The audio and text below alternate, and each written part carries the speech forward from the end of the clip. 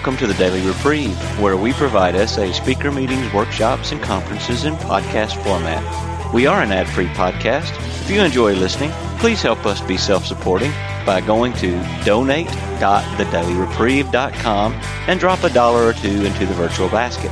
Please consider donating monthly by clicking the Donate Monthly button. However, one-time donations are always welcome. Just click the Donate Now button. Now, without further ado, this episode of the Daily Reprieve.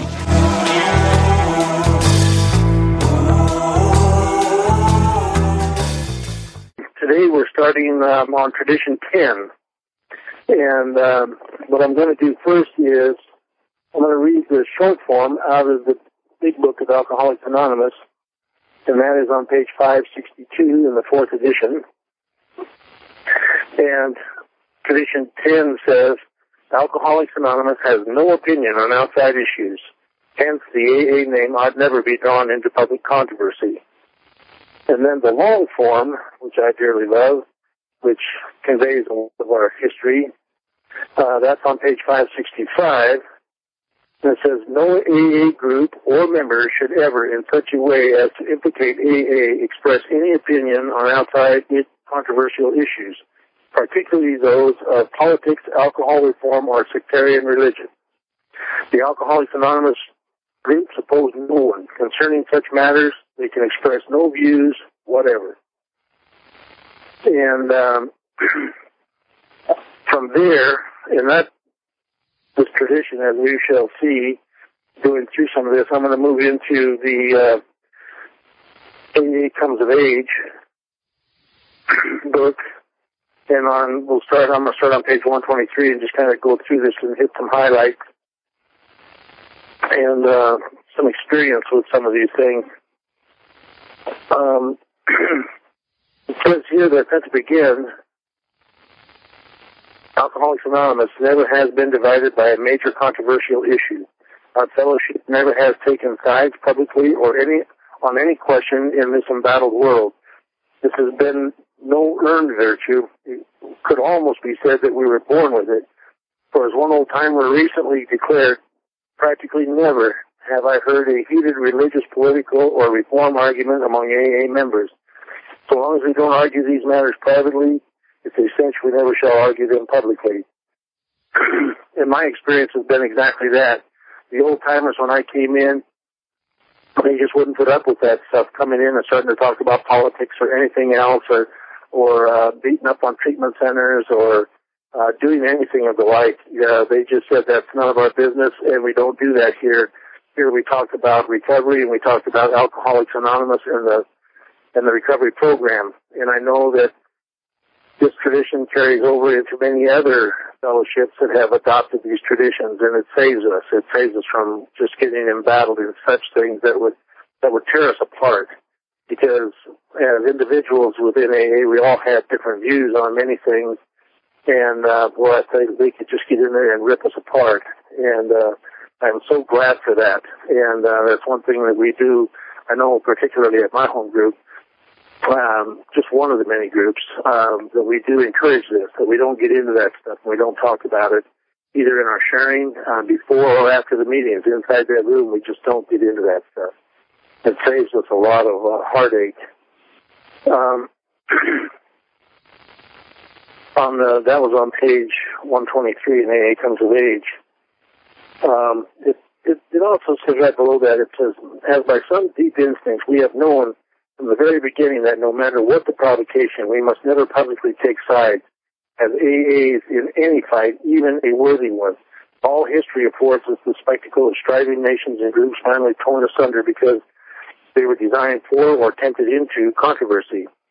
Others fell apart because of sheer self-righteousness while trying to force upon mankind some millennium of their own specification. In our own times, we have seen millions die in political and economic wars, often spurred by religious and racial differences. We live in the imminent possibility of a fresh Holocaust to determine how men shall be governed and how the products of nature and toil shall be divided among them. And with that, there's only one sentence left. That is the spiritual climate in which AA was born and by God's grace has flourished nevertheless. And as we can see, from the time this book was written till now, things haven't changed a lot on the outside, but inside, within our fellowships, within AA and within the other fellowships that have adopted these traditions, we can maintain a climate where people can get well. And I think that's one of the most important things that we do when we take on like in AA, when we say that we're going to put on an AA meeting, then we have every responsibility to put on a very good AA meeting and provide a safe haven for those people coming through the door to get sober and stay sober. And I know it's the same thing in the other fellowships. It's a responsibility to provide that safe haven for people to come in and get well, and we don't let people prey on them or cause them problems just because they're there, their age, their sex, their race, whatever. Everybody's equal. And I love that about AA. It's helped me so much to learn so much about myself when I had to start living these principles. But one of the things that I know that it talks about in here is that we still have controversy within our fellowship, and we do it usually on the floor at district meetings, at group business meetings, at area assemblies, and at the General Service Conference, and other fellowships at whatever place they meet, and have their discussions about the program and about different things that they're planning to do. And sometimes these can become, shall we say, spirited debates. And that's because of this tradition and not getting into those big things. That's part of what taught me of how to play in the sandbox with all the other kids. I did not know how to do that. I would try to overwhelm people and bluster my way through and make them say what I wanted to hear, not what they wanted to say. And this is one of the traditions that has helped me stay away from that and helps expand the spirit that this program has given me and the principles that it has given us all on how to live with others and how to get along and how to work towards compromise and doing things together. This one, however, does not call for any compromise on the one issue, but we just don't get into those issues out there at all as AA. As individuals we can, but we have to be very, very, very clear on how we do that. We don't stand outside the AA rooms, stand right outside the door and start blasting about that stuff in loud, vulgar language. We don't do that in any other fellowship. We need to really be careful where we do this stuff. If we're going to participate in those debates on other issues, it has to be well away from whatever fellowship we're serving so that we don't bring that in on it. One of the great teachers is on the bottom of page 124 in the AA Comes of Age, and it was the Washingtonian Society. And that last sentence talks about... Bob? Yeah, I'd like to make a comment and ask a question at this point. And that is with regard to the Cleveland clarification, which is about the defining the marriage relationship. And I think that a lot of the fellowship regards this as an outside issue that somehow made it You're talking about forefront right now, right? Yes, essay. And, when this was not an issue when it was brought up as far as the fellowship was concerned, because no states at that time, I think, had any same-sex marriage, but or had laws enacting or approving same-sex marriage. And when the survey was sent out to all the groups, querying them as to whether or not this was an issue, it came back 70% said it wasn't an issue, 30% said it was an issue. And yet, despite the overwhelming majority of the groups stating that it wasn't an issue, the GDA came in and enacted the Cleveland clarification, and now we have an issue. And I'm somewhat, confused and perplexed by this. It is something that continues to be brought up, and I just am wondering how this fits into our 10th tradition. So I'm going to shut up. Okay, thanks, Robert. Yeah, that can be a very, very touchy issue. It could be a very divisive issue within a fellowship like SA. And for those who don't understand what that is, I'd have to grab out my white book here right quick. I just read it the other day, but I hate to quote things when I want to quote them specifically, but it was that a marriage between a man and a woman is basically what it said. And that's that was what the issue came down to, and that's what the issue is at time to time right now. And all I know is what the traditions have taught me and how to handle a situation like this. And this is something that's going to have to be handled by SA itself internally. It's going to have to be within the service structure, and the groups have the voice. And when the groups start wanting to discuss this and decide what they're going to do, they're going to have to do this through the service structure and do this in a manner that doesn't cause I won't say great turmoil, but it's going to cause some turmoil. But in dealing with it as responsible members of SA and how to deal with this and find out what the group conscience is, and by that I mean an informed group conscience. It has to be an informed group conscience.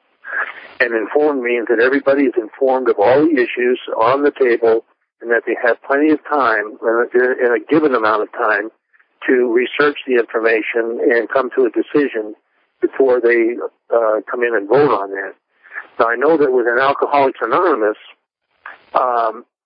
in our service manual in the front, Bill states that in our charter, when we first started, that they specified that the only time that that there can be any change ever made to the traditions or the steps, it has to go through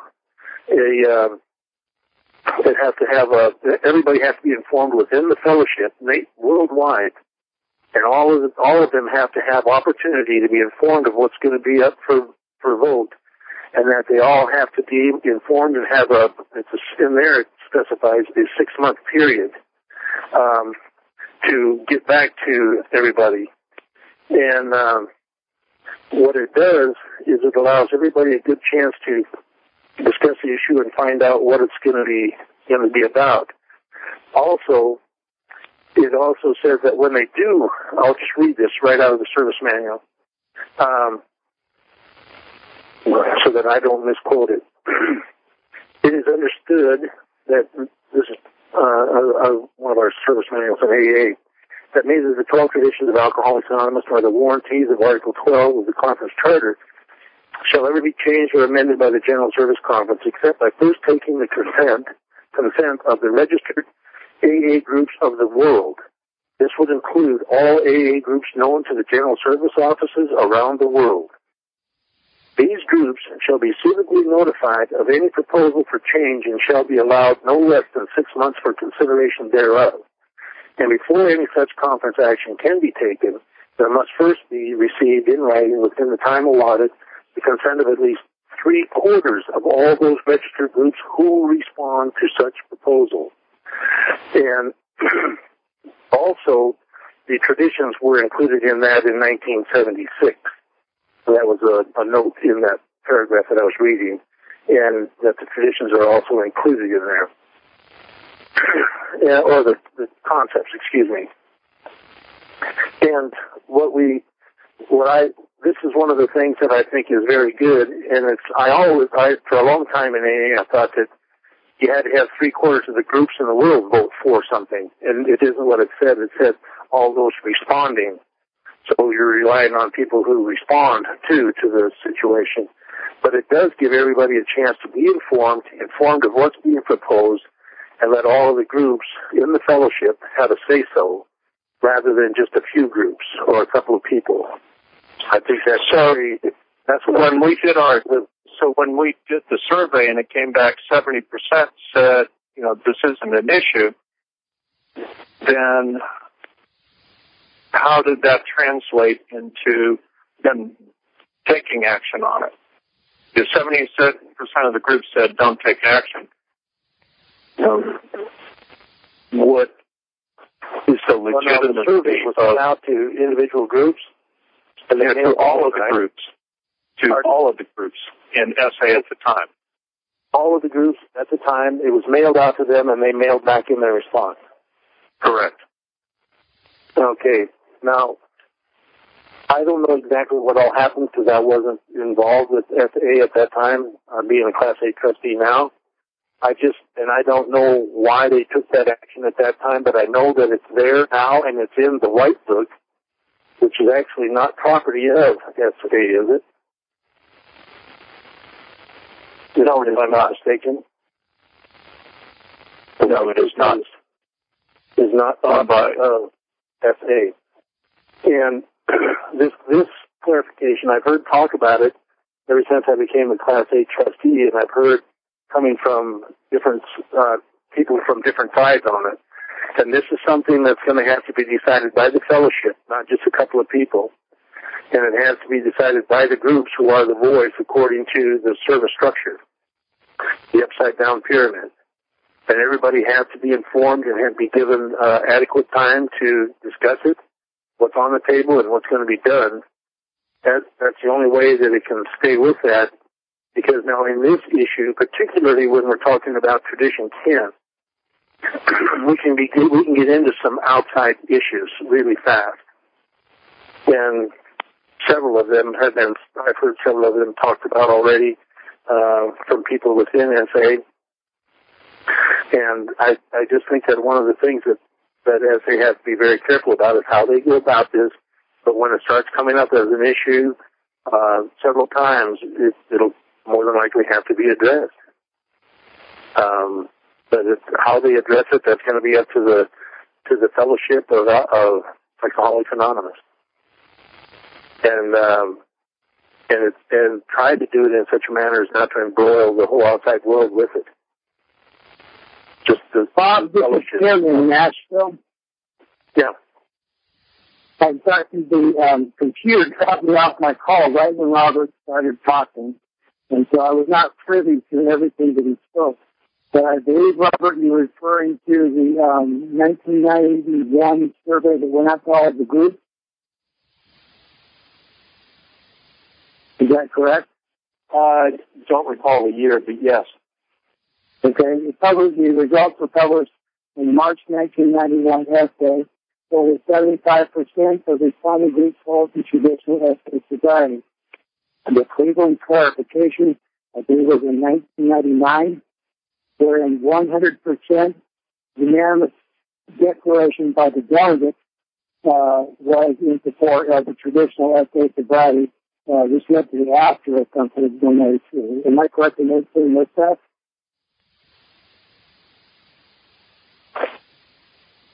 This is Bob. I don't have an answer for that. I don't, because I don't know what happened there. My understanding of the history around this issue, and it wasn't back there, the 10th tradition issue was according to what. So we came down either side of the session, outside of what the fellowship had already decided, would be to voice an opinion on an outside issue. So I'm reading from the March 1991 essay that 75% of respondents groups hold this traditional essay sobriety. I learned the Cleveland clarifications of defining marriage between a man and a woman was made unanimously by the delegates at the level of the General Delegate Assembly, including.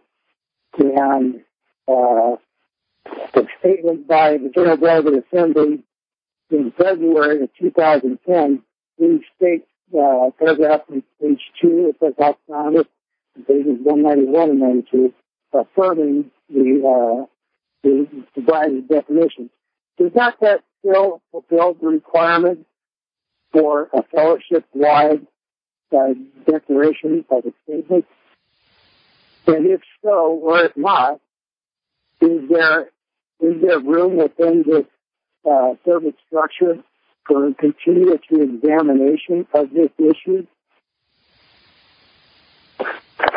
Well, from what I just read out of AA Comes of Age, they left from my service manual. This is what Bill wrote about it, and they stated that there could be no change made unless they did contact all of the groups that they know about, that all of the general service offices know about, like your intergroup offices know about, and they would all have to be informed, and they'd have to be given 6 months to deliberate it, and then they would have to send in writing what their feelings were on this, and at least 3/4 of them. It doesn't say substantial unanimity. It says 3/4 of those responding need to be in concurrence to change such a thing. That means that the gate's always open to change things, but it's going to be quite a task to do. And I know that at this point in time right here, I'm very unqualified to be deciphering this. I just know that it is in the White Book as such, and that has been accepted by SA as such. And so that's where it stands right now. And I think that what I really believe is that to do anything about it, it's going to need to go back through the service structure and be approached in that manner on a fellowship-wide basis, not just in a couple of places. But that's how it starts out. But I think that it would have to move because of the groups in a certain, I keep getting a certain intergroup area would bring this forth as a motion to be considered. And I think that's how it would be changed. I know that if it keeps coming up all the time and it gets very divisive, it could be divisive to the fellowship itself. And that's all I can really say. I have no knowledge of all that stuff that went down. There's a lot of people around that do. In fact, your archives probably have a lot of stuff on that, but I would highly recommend that you talk to your elected leaders that have some knowledge of all of this. Myself, I've only been around for about a year and a half, and I've read up on this, and I've talked with people about it because it's come up a few times. But as for the whole entire history of it, I don't know, and I don't feel that I'm in a place to render a decision one way or the other. My job when I swore in as a trustee was to maintain and protect everything that SA had going right now. And so that's my job right now. And in this discussion, I think we're bending off away from just studying about Tradition 10 into a dispute that's going on between some people within the fellowship. And I think that the traditions will point everybody towards the principles of making this decision or discussing it in a rational manner. Does that help? Yeah, and that is, my intent for bringing this up is that I do see this as an ongoing issue, and it probably will be an area where we do need to apply the traditions to deal with it, or again, it will split the fellowship. Yeah, I know in AA we haven't found sweeping anything under the rug to work. It just hasn't worked, and we've had to deal with some bigger issues, and they were dealt with. And that's where we call upon God to guide us in our group conscience decisions. And group conscience being an informed group conscience, so everybody knows the pros and the cons, both, not just one side, so that they can make it a well-informed decision on what they're going to have. And I think that the structure is set up for that, and the steps and the traditions help guide us to that. Okay. That makes for spirited discussion. And I'm not trying to just shove you off, but I don't feel qualified to be the person doing most of the talking about that, because I know that there's people out there that know a lot more about it, and I think this is something that the fellowship has to make a decision on. So my official stance on it is that's the way it is in the book, and that's the way it stands right now. And if anything is to be changed, it's going to have to be through the fellowship worldwide. So now we move on. We were just talking about the Washingtonian Society, and it says it was a movement among alcoholics which started in Baltimore a century ago. Almost discovered the answer to alcoholism. At first, the society was composed entirely of alcoholics trying to help one another. The early members foresaw that they should dedicate themselves to this sole aim. In many respects, the Washingtonians were akin to AA. Their membership passed the 500,000 mark. Had they stuck to their one goal, they might have found the full answer. Instead, the Washingtonians permitted politicians and reformers, both alcoholic and non-alcoholic, to use their society for their own purposes. Abolition of slavery, for example, was a stormy political issue then, and many other items that came up, they got involved in, and they disappeared.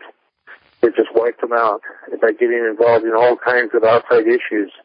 And that's the one thing that our fellowships have learned is that's what this tradition is all about, is to stay out of that, not get involved in outside issues, and not let them tear us apart and draw us into public controversy. That's what really can get into a huge thing. It means we've made decisions like that in AA, I know, and we have been guided. And the Washingtonians were great teachers to us. They really, really helped us. And Bill and the people who started this and started AA were very cognizant of what happened to them and the fact that they collapsed. So that was just that's how they got involved in outside issues. Today, there's many, many ways. There's a lot more treatment centers and a lot more issues that come up from people trying to treat or have different methods of handling the different maladies that our different fellowships suffer from. And we can get caught up in those and start dragging them in. But one of the things that Dr. Bott said, and I think this still holds today, it was in his last address, he said, let's not get all caught up in matters of religion, as it was in other things that might be, in all kinds of Freudian complexes and things that might be of interest to the scientific mind, is what he said. And that's where he was at. And that's what he said. And I'll tell you, I think that is an outstanding thing, because we can get into that issue on whichever malady for whichever fellowship and start dragging that in and start trying to have statements from our fellowship or from groups saying what they believe in, what would work and what won't by tying into that. And all the fellowship is about is reaching out and trying to help the still sufferer for whatever fellowship it's in and carrying the message that we were given. And Alcoholics Anonymous, that's all we're charged with, is carrying this message to the alcoholic who still suffers and making sure that when they come to a meeting, that there is a meeting of Alcoholics Anonymous there, not a meeting of some other description. And that's our charge. And that's what we've learned through all of these things, is we need to stick to our task and not get involved in other things, especially when, like today, just like it said in there, it can be so volatile and be so in such a political climate and things that are concerning things worldwide, and it's very easy to get caught up in that and drag it into the meetings or stand around outside the meetings before and after and cause a lot of controversy and upset in the group. And it can be very destructive. One of the things I like here in AA Comes of Age on page 124, in the middle of the book, it says, maybe this sounds as though the alcoholics in AA had suddenly gone peaceable and had become one great big happy family. Of course, this is not so at all. We are human beings and we squabble. Before we leveled off a bit, AA looked like one prodigious squabble. Looked more like one prodigious squabble than anything else, at least on the surface. And it says, and this is so true, this next sentence, a corporation director who had just voted a company expenditure of $100,000 would appear at an AA business meeting and blow his top over an outlay of $25 worth of needed postage stamps.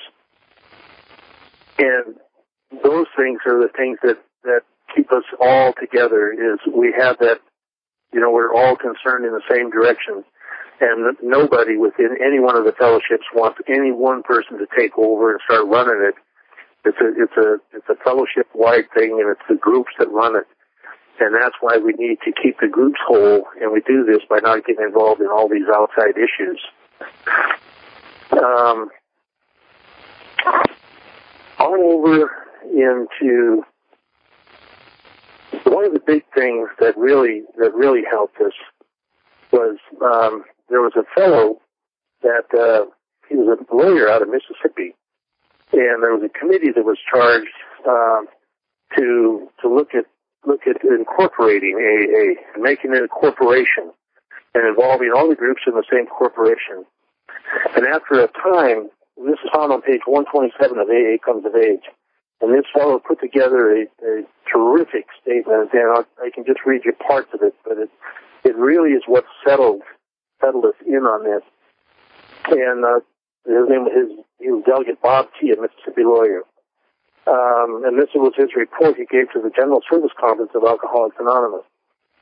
We have reviewed all of the arguments, pro and con, on this subject, the subject being incorporation, and have discussed it with many members of AA within the conference and outside of it, and we've come to these conclusions. The evils which caused the question to arise have largely abated. 2, the congressional incorporation would create by law a power to govern which would be contrary to and violate our traditions. 3, would implement the spiritual force of AA with a legal power which we believe would tend to weaken its spiritual strength. 4, when we ask for legal rights enforceable in courts of law, by the same act subject ourselves to possible legal regulation. 5, we might well become endlessly entangled in litigation, which together with the incidental expense and publicity would seriously threaten our very existence. 6, incorporation of AA could conceivably become the opening wedge that might engender politics and a struggle for power within our own ranks. Excuse me. 7, continuously since its beginning and today, AA has been a fellowship and not an organization. Incorporation necessarily makes it an organization. 8, we believe that spiritual faith and a way of life cannot be incorporated. And 9, AA can and will survive so long as it remains a spiritual faith and a way of life open to all men and women who suffer from alcoholism. Therefore, keeping in mind the high purpose of the General Service Conference as expressed by the chairman last year when he said, "We seek not compromise but certainty," your committee unanimously recommends that Alcoholics Anonymous not be incorporated. And I thought, I just love that, because he wrapped that all up in a very unique, a very clear, concise package, and I know it still stands for AA today, that we have all kinds of groups out here, and we have areas that incorporate just for legal matters, and some of those have even been questionable. But it's one of the things that keeps us whole is that we're all one, and we're not a legal entity, and we let our friends recommend us rather than us trying to sell us to everybody. And this tradition, especially, keeping us out of all of this stuff that gets in such a broil. And even when we do end up in some things that can be questionable. In fact, Alcoholics Anonymous is got some going right now itself. And it starts coming down to the issue of if you're an alcoholic, you need to be an alcoholic to belong to Alcoholics Anonymous. Or you have to have a problem with alcohol and a desire to stop drinking. And, those things seem to really set people on end when we have people coming into the meetings and stuff, and it starts getting controversial. And we go back to the groups, and we go back to the districts and the areas. We have conversations with the treatment centers. We don't try to tell them what to do. Whatever they do behind their doors is their business. Whatever we do behind our doors is our business. And we try to keep it as such. We try not to get into those huge arguments, but we try to stand on the tradition. And I believe all the fellowships are the same way, that doing the same thing is by standing on those and not letting a few of us hotheads like me take off and start trying to run over everybody with other things. I know that one of those things, and this is very important, and this is in the 12 and 12, it didn't show up in the AA Comes of Age on page 178, It said the Washingtonians permitted politicians and reformers, both alcoholic and non-alcoholic, to use the society for their own purposes. Abortion of slavery, for example, was a stormy issue then. But then down further, it says, maybe the society could have survived the abolition controversy, but it didn't have a chance from the moment it determined to reform America's drinking habit. And that would have sunk us just right down, so we had to stay completely out of that. That's why AA does not have any stance on drinking or not drinking. All we are is, all Alcoholics Anonymous is there for, is to help the still suffering alcoholic. And from everything I've learned from other fellowships, it's the same way.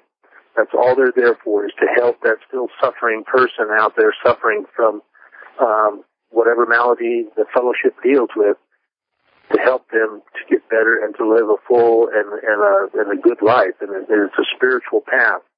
And that's what I believe. And one thing that we can do is we can destroy all that by getting ourselves all involved in public controversy, because then we're inviting everybody into it, and we can get in such a mess. And it doesn't take very long. With the media we have today, everything is available so fast and so worldwide that it could really drag us down a seriously dangerous road. There's another pamphlet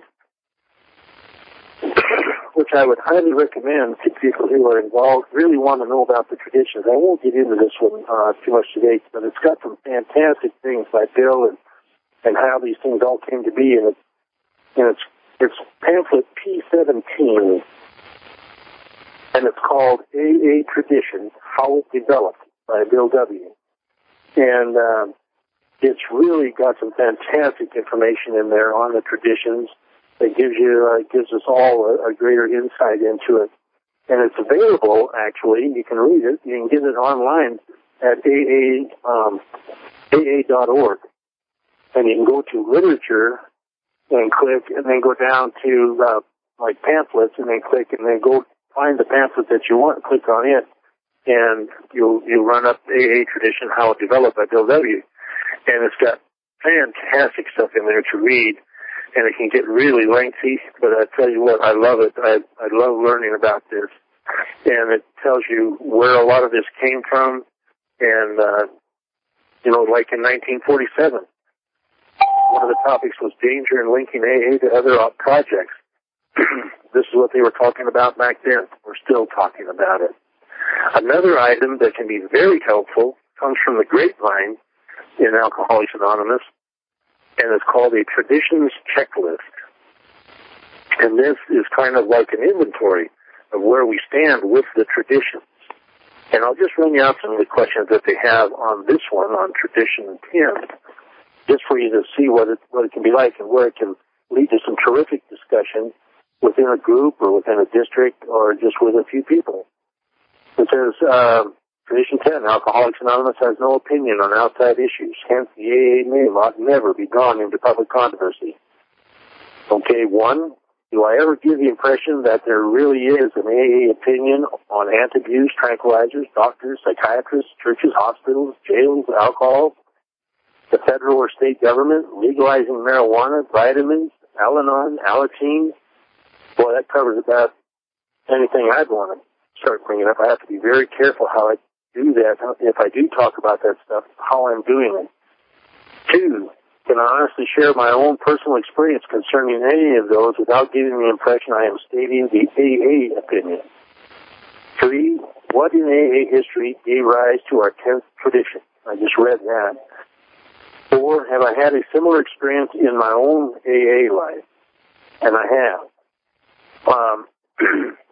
There was a few things that we tried to get tied into, and when I was a delegate, and we had to step around some of those, and some of those were occurring in a history book that was trying to be published, and had been trying to publish it for several years. Had a lot of money invested in it, but there was a lot of things in there that would have led into a real mess had they accepted it and published it as an AA history book. because it led into some things that AA doesn't want to be in, and made some statements about countries and people and different things that AA would never think of saying, but this was put into the book by the people writing it, and I feel I was very happy when it all got voted down. No matter how much money was sunk into it, it was voted down and not put out there for everybody to read as what AA has to say on those things. What would AA do without this tradition? Where would I be? I think sunk I would be. Do I preach this or any of its supporting traditions in subtle, perhaps unconscious ways? And I tried very much not to do that, but I know that I've had my inventory taken by a few people, and they pointed out things where I needed to back off and I needed to reevaluate how I was approaching certain things. And the last one was, how can I manifest the spirit of this tradition in my personal life outside AA and inside AA? And for me, I have to keep it very simple for me and keep it down to, is it, for me, in AA, I have to keep it down to that. I know in the other fellowships it's the same way. There are times when things come up that are controversial and cause upheaval in groups and in fellowships. And Robert was just talking about one of those. And how this is going to work out, God knows. But in the meantime, the rest of us have to work our way through it. And that I hope we can do. Everybody in all of the fellowships can work through all of these things in the spirit of trying to be here for the people who are still suffering and dying from this, rather than trying to impose something on a bunch of people. We have to find the clearest path to help to make sure it stays around. Okay, I'm going to unmute everybody, and we're going to kick this open for discussion. And hang on just one moment. Got to read what I need to do here.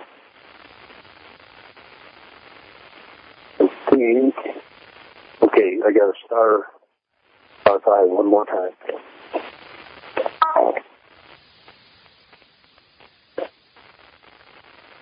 Unmuted. Okay, the lady said all callers are unmuted. So if anybody has a point or a question or is unhappy or whatever, please speak up now. This is Ed W. Hey, Ed. I just wanted to put my 2 cents in when the Cleveland clarification statement was brought into the discussion. I was at the 1999 Cleveland convention, and I was impressed by the expression of unanimity, or in other words, they all had voted, discussed, and came up in agreement to the statement that's published in the book. And I also know, having been around since 1989, the very vigorous and spirited discussions prior to that conclusion. And I think this tradition certainly is, relative to that one issue, the most powerful response, so that we can protect the unity of our fellowship.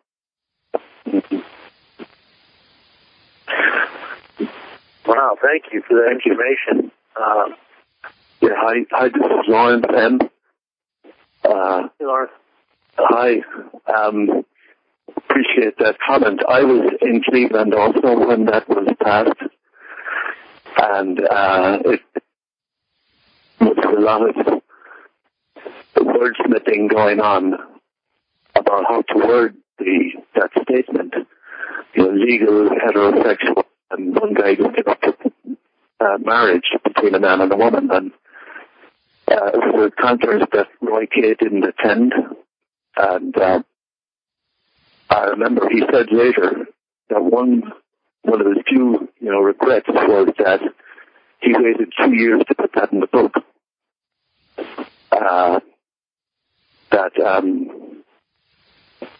The debate that came up afterwards, that it was just unanimous, was very, destructive. But the fact that it was unanimous really impressed him. And anyway, it did get in 01. He put the statement in there. I was a bit confused, I must say, but earlier discussion,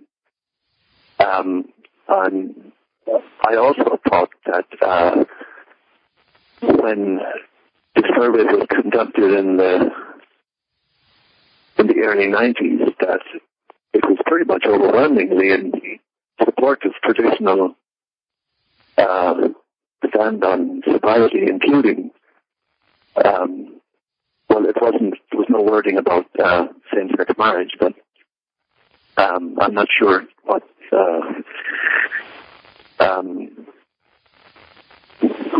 survey Robert was talking about. I don't remember I can't remember the wording, but it was overwhelmingly support. As I thought, so was Cleveland. Cleveland was unanimous. And anyway, that was my thought when I was listening to the discussion. And Bob, I very much appreciate your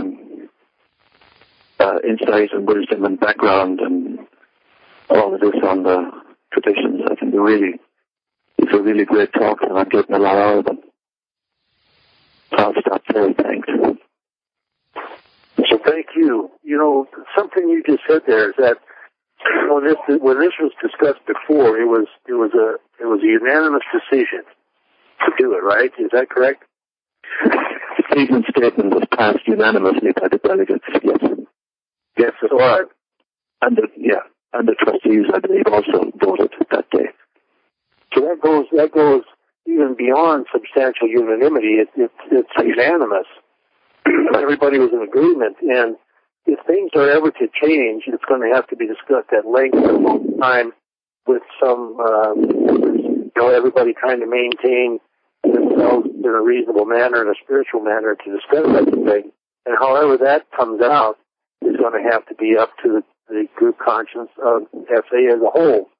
And I just know that it's going to be it would be quite a thing. And I just, in the short time that I've been around the FA, I've heard about it about 3 or 4 years coming up, and I just recently heard about it, and that's why I knew exactly what page to go to in the service manual about the 3/4, and it's something that is one thing is that we always have to fall back on is what's our real purpose for being here. And I know in AA, our real purpose is to be there to help the still suffering alcoholic that comes through the door. And I believe that's the full intention and want of every one of the fellowships is to do that, to help the person suffering from whatever malady they have that this fellowship represents, that they want to be there for that. And sometimes we can really, since unanimous, it blows me away that it was flat out unanimous. That is outstanding. But if, it's like Bill said, nothing etched in stone, that it might take quite a while for such a change to come about, and I hope it's not destructive to the fellowship. Yeah, it's my understanding from talking to some of the former delegates at that time that who were not in agreement with the Cleveland clarification as it was about to be discussed at that convention, that they were, in fact, asked to resign and, in fact, did resign, which is why they ended up with the unanimity that they did. Ooh. Well, my experience that really needs to be substantiated in, if it's going to be discussed, it has to be a proven fact. I think when we get into conversations and some people say this and some people say that, as you well know in our day and age, nailing things down with facts, I think, is very, very critical, that everyone knows exactly what they're dealing with. And then I'm sure that once all the facts come out, then there can be a decision made. As long as we let God guide us. Let's say it, Debbie, again. I was at the Cleveland Convention, and after the vote has been accomplished, trustees and delegates came together in a meeting open to everybody that wanted to attend, and I was one of the ones that attended. And I know going into that convention, there was a lot of controversy and a lot of opinions on both sides of what was going to be accomplished. But I personally heard statements from different members that were there expressing that they had all come to an agreement and voted this idea of pressure making that kind of vote occur. I don't know. Nothing was said about that in the meeting when I was present. Right. I was there too. Yeah, I know I've been involved in a lot of things in the General Service Conference and all through AA, and sometimes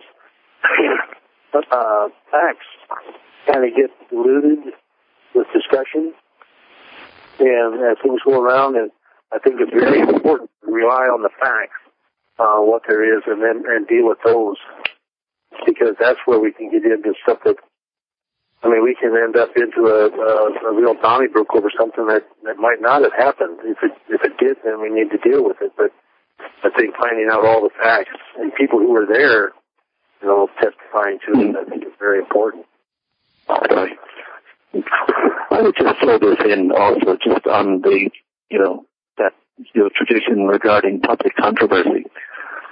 I have found, and I have always found, that SA's stand on lust, recovery, and the whole bit is, extremely controversial to a lot of people, including professionals, even church people. And I think SA, more than any other, is very countercultural, and it's, controversial to a lot of people. I think the one thing, also, I'll just throw this in, that saves us from the debate is the existence of other S-fellowships that, have their own stand on sexual sobriety. And it's not as though if somebody doesn't agree with ours that they have no place to go. And that's not the case in AA, where if somebody really has a problem with, the third, tradition, his requirement for membership, or if that was in any way, because, it's excluded, he doesn't have anywhere else to go, and it makes a big difference. But in SA, our stand is controversial to a lot of people, and I don't think that just goes for same-sex marriage, but for my experience over the years, we lose a lot of people because of our stand on lust and defining sobriety. I should throw that out. Yeah, well, in the white book too, it talks right up front, that our fellowship isn't for everybody. Yeah, Bill Wilson actually said that about AA, and he said when he was talking once that if you don't like what we do here in AA, you're free to leave. And I think that I know that there's a lot of other fellowships out there because of the recent thing that was mandated by the state of Pennsylvania to have an S program in every prison there. And it didn't say SA, it said an S program. So they were looking at all of them that are available to people.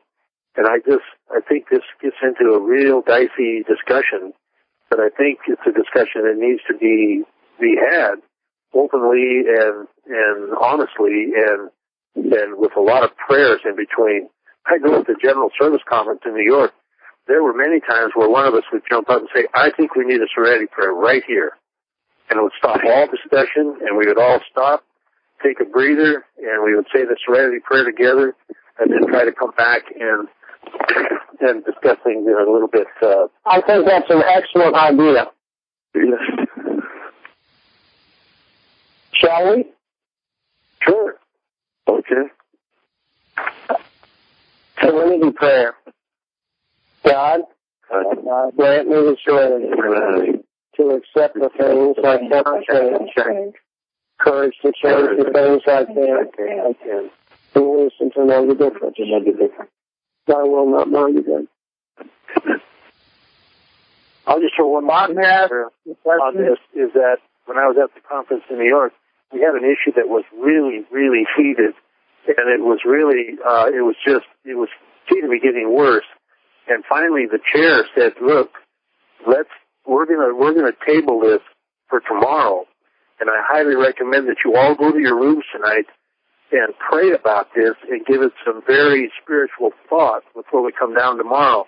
And the next day, when everybody showed up down there in the room and we brought them, this topic came back up, it was settled in just a few minutes, and it was with substantial unanimity. I was impressed. Sometimes you got to get your teeth out of the issue before you can say a prayer. Bob, this is Tim in Nashville. Yeah. I like to apply these traditions in my daily life.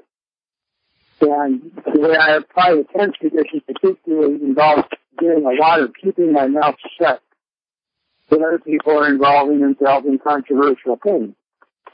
And I don't know if the spiritual principle embodied in the 10 steps of something like mind my own business or not.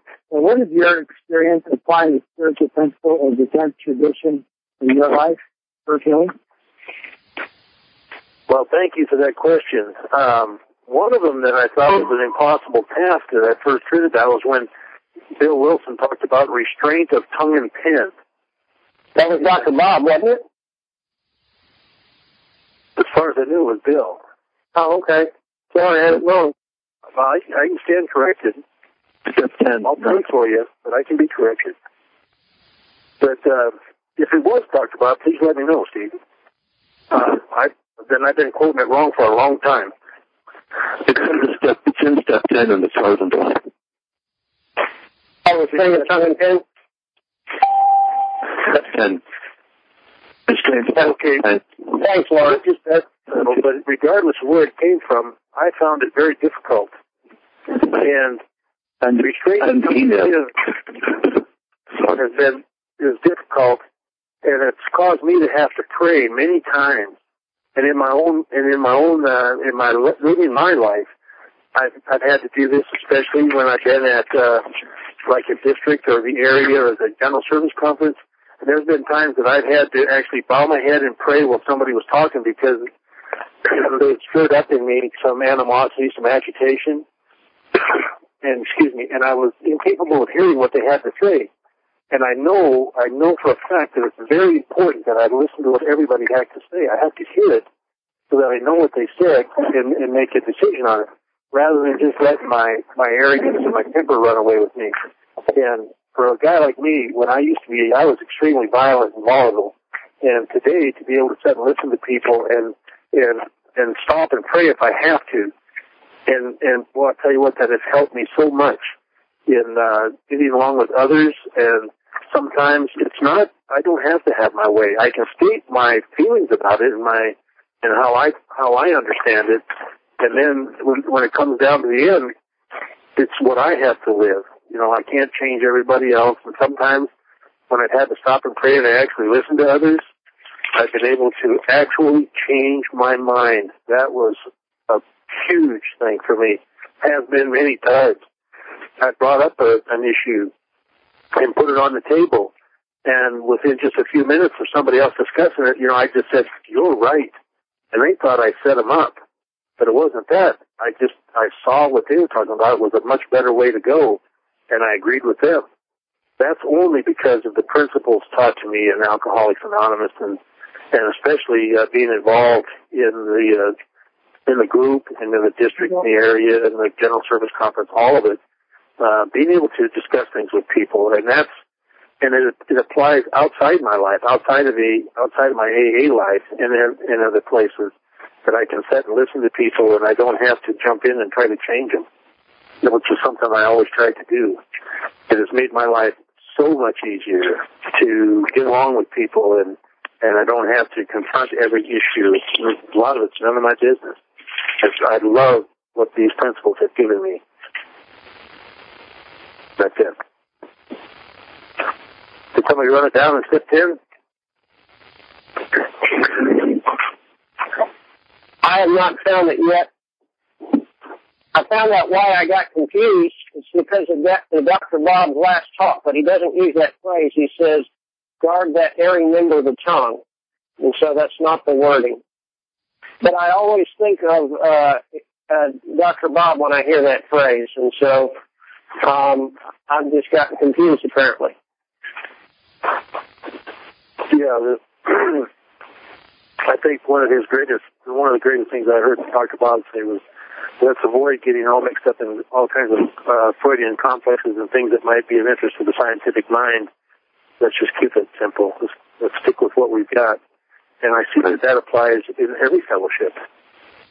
You know, in all of them. And boy, we can get into those things and just tear each other up. But these traditions, the name of my home group, by the way, is the Traditions Group. That's the one I came into when I first sobered up. And the reason that it was called the Traditions Group is they got in a fight with another group and left it. They took the podium with them, and they started another group, and I happened to walk into that when it was about a year old. And it's been the Traditions Group, and consequently we talk a lot about traditions, we bring them forth, and a lot of people get an opportunity to try to understand them a little better. And they have been such a boon to me, because the 36 principles of Alcoholics Anonymous, the steps, traditions, and concepts, have been nothing but a boon to me and showed me how to live and live with others and treat all of God's children in a respectful manner. On this restraint of tongue and pen, is it Bill Wilson that's credited with writing 12 and 12? So where is it? I'm looking for step 10 and I can't find it. I see a lot on self-restraint. Well, on page 91, okay. There's nothing page like restraint of tongue and pen. Okay, middle of the page. Nothing pays off like restraint of tongue and pen. Yes, that's on page 91 of the 12 and 12 on step 10. Okay, I found it. Thank you. Thank you. Yeah, I would. That's where I first saw it, and it blew me away. I had never tried it. I had a little more restraint of pen because I didn't like to write. I've got the two things that Dr. Bob said in his last talk. Love and service. He's talking love and service, and then said, let us also remember to guard that erring member of the tongue, and if we must use it, let's use it with kindness and consideration and tolerance. So I'm grateful for the getting straightened out there. I do think of this as perhaps Dr. Bob's influence on Bill, but I'm likely to get confused again if I think I'll remember now. I appreciate you guys. Yeah, thanks everybody for that. I just know that I'm still amazed on a regular basis at who God chose to present these 12 steps programs, this 12-step program to. And it's just amazing. And I know my wife's one sponsor tells her all the time that God draws straight lines with crooked pencils. And I know that he still does. Amen to that. Anybody else have something? Bob, it's Tim. Yeah. Your pamphlet, How AA Traditions is Developed, all of those Grapevine articles are reprinted in Language of the Heart. And so everything that's in here, if you've already got Language of the Heart, you've already got everything that's in How AA Traditions is Developed. Yep, you do. This pamphlet is, if you got that Language of the Heart, it's there. Because that's where all these were taken from. Yeah, page number 10. No, I can pull them out, but they're basically the entire first section. Yeah, and pages 76 through 92. Okay. Is the whole pamphlet use all of that, or is this selections from it? So those are each of the 12 traditions in order. Various Grapevine articles from December 47 to November 48. Yeah, I'm looking at the table of contents right now. And that is exactly everything that's included in that pamphlet? I don't know if the pamphlet has all of them, but the pamphlet is the Grapevine article. Okay. Thank you. I just was throwing that out there because not everybody has a language of the heart, and you can pull this pamphlet up on the internet if you want to. In fact, all of the pamphlets from AA. Mm-hmm. You can read them on there or look through them. I have a friend who told me this morning his little 3 cents was silent by his sponsors to read every single AA pamphlet there is. I told him no problem. Well, I got to do that when I was first in AA, and they put me in charge of opening the group, and for a while there was a bunch of them had gotten drunk and some had left town, and I was opening the group by myself.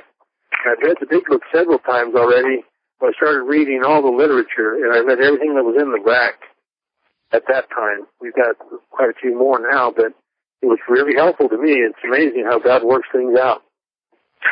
We can go down to the central office here in Atlanta, and for, I believe it's $13, buy the group handbook, which is a 3-ring binder, and it has every pamphlet that AA puts out in it. Yep. There's a lot of information available in there. Well, it was full, I had it, but I'm not finding it. Yes, I found it.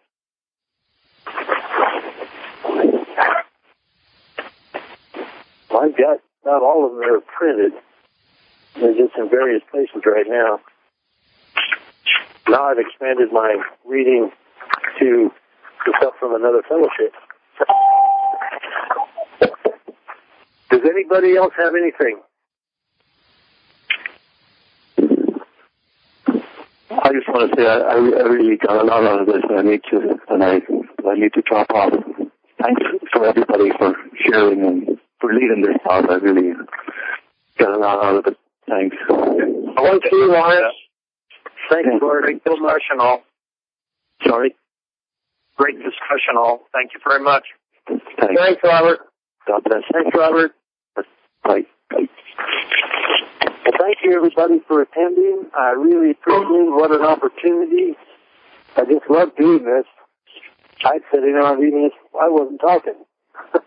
So I love talking about traditions and hearing about them and other people's interpretation of them and experience with them especially. That's really good. And I thank you guys again for this opportunity. Well, thank you, Bob. I would like to thank you for listening to this episode of the Daily Reprieve, the best source for experience, strength, and hope for SA members. Please subscribe to this podcast to be alerted of new episodes. Please show your support by donating to the Daily Reprieve by going to donate.thedailyreprieve.com and choosing either monthly donations or a one-time donation by clicking Donate Now. Thank you for listening, and stay tuned for the next episode of The Daily Reprieve.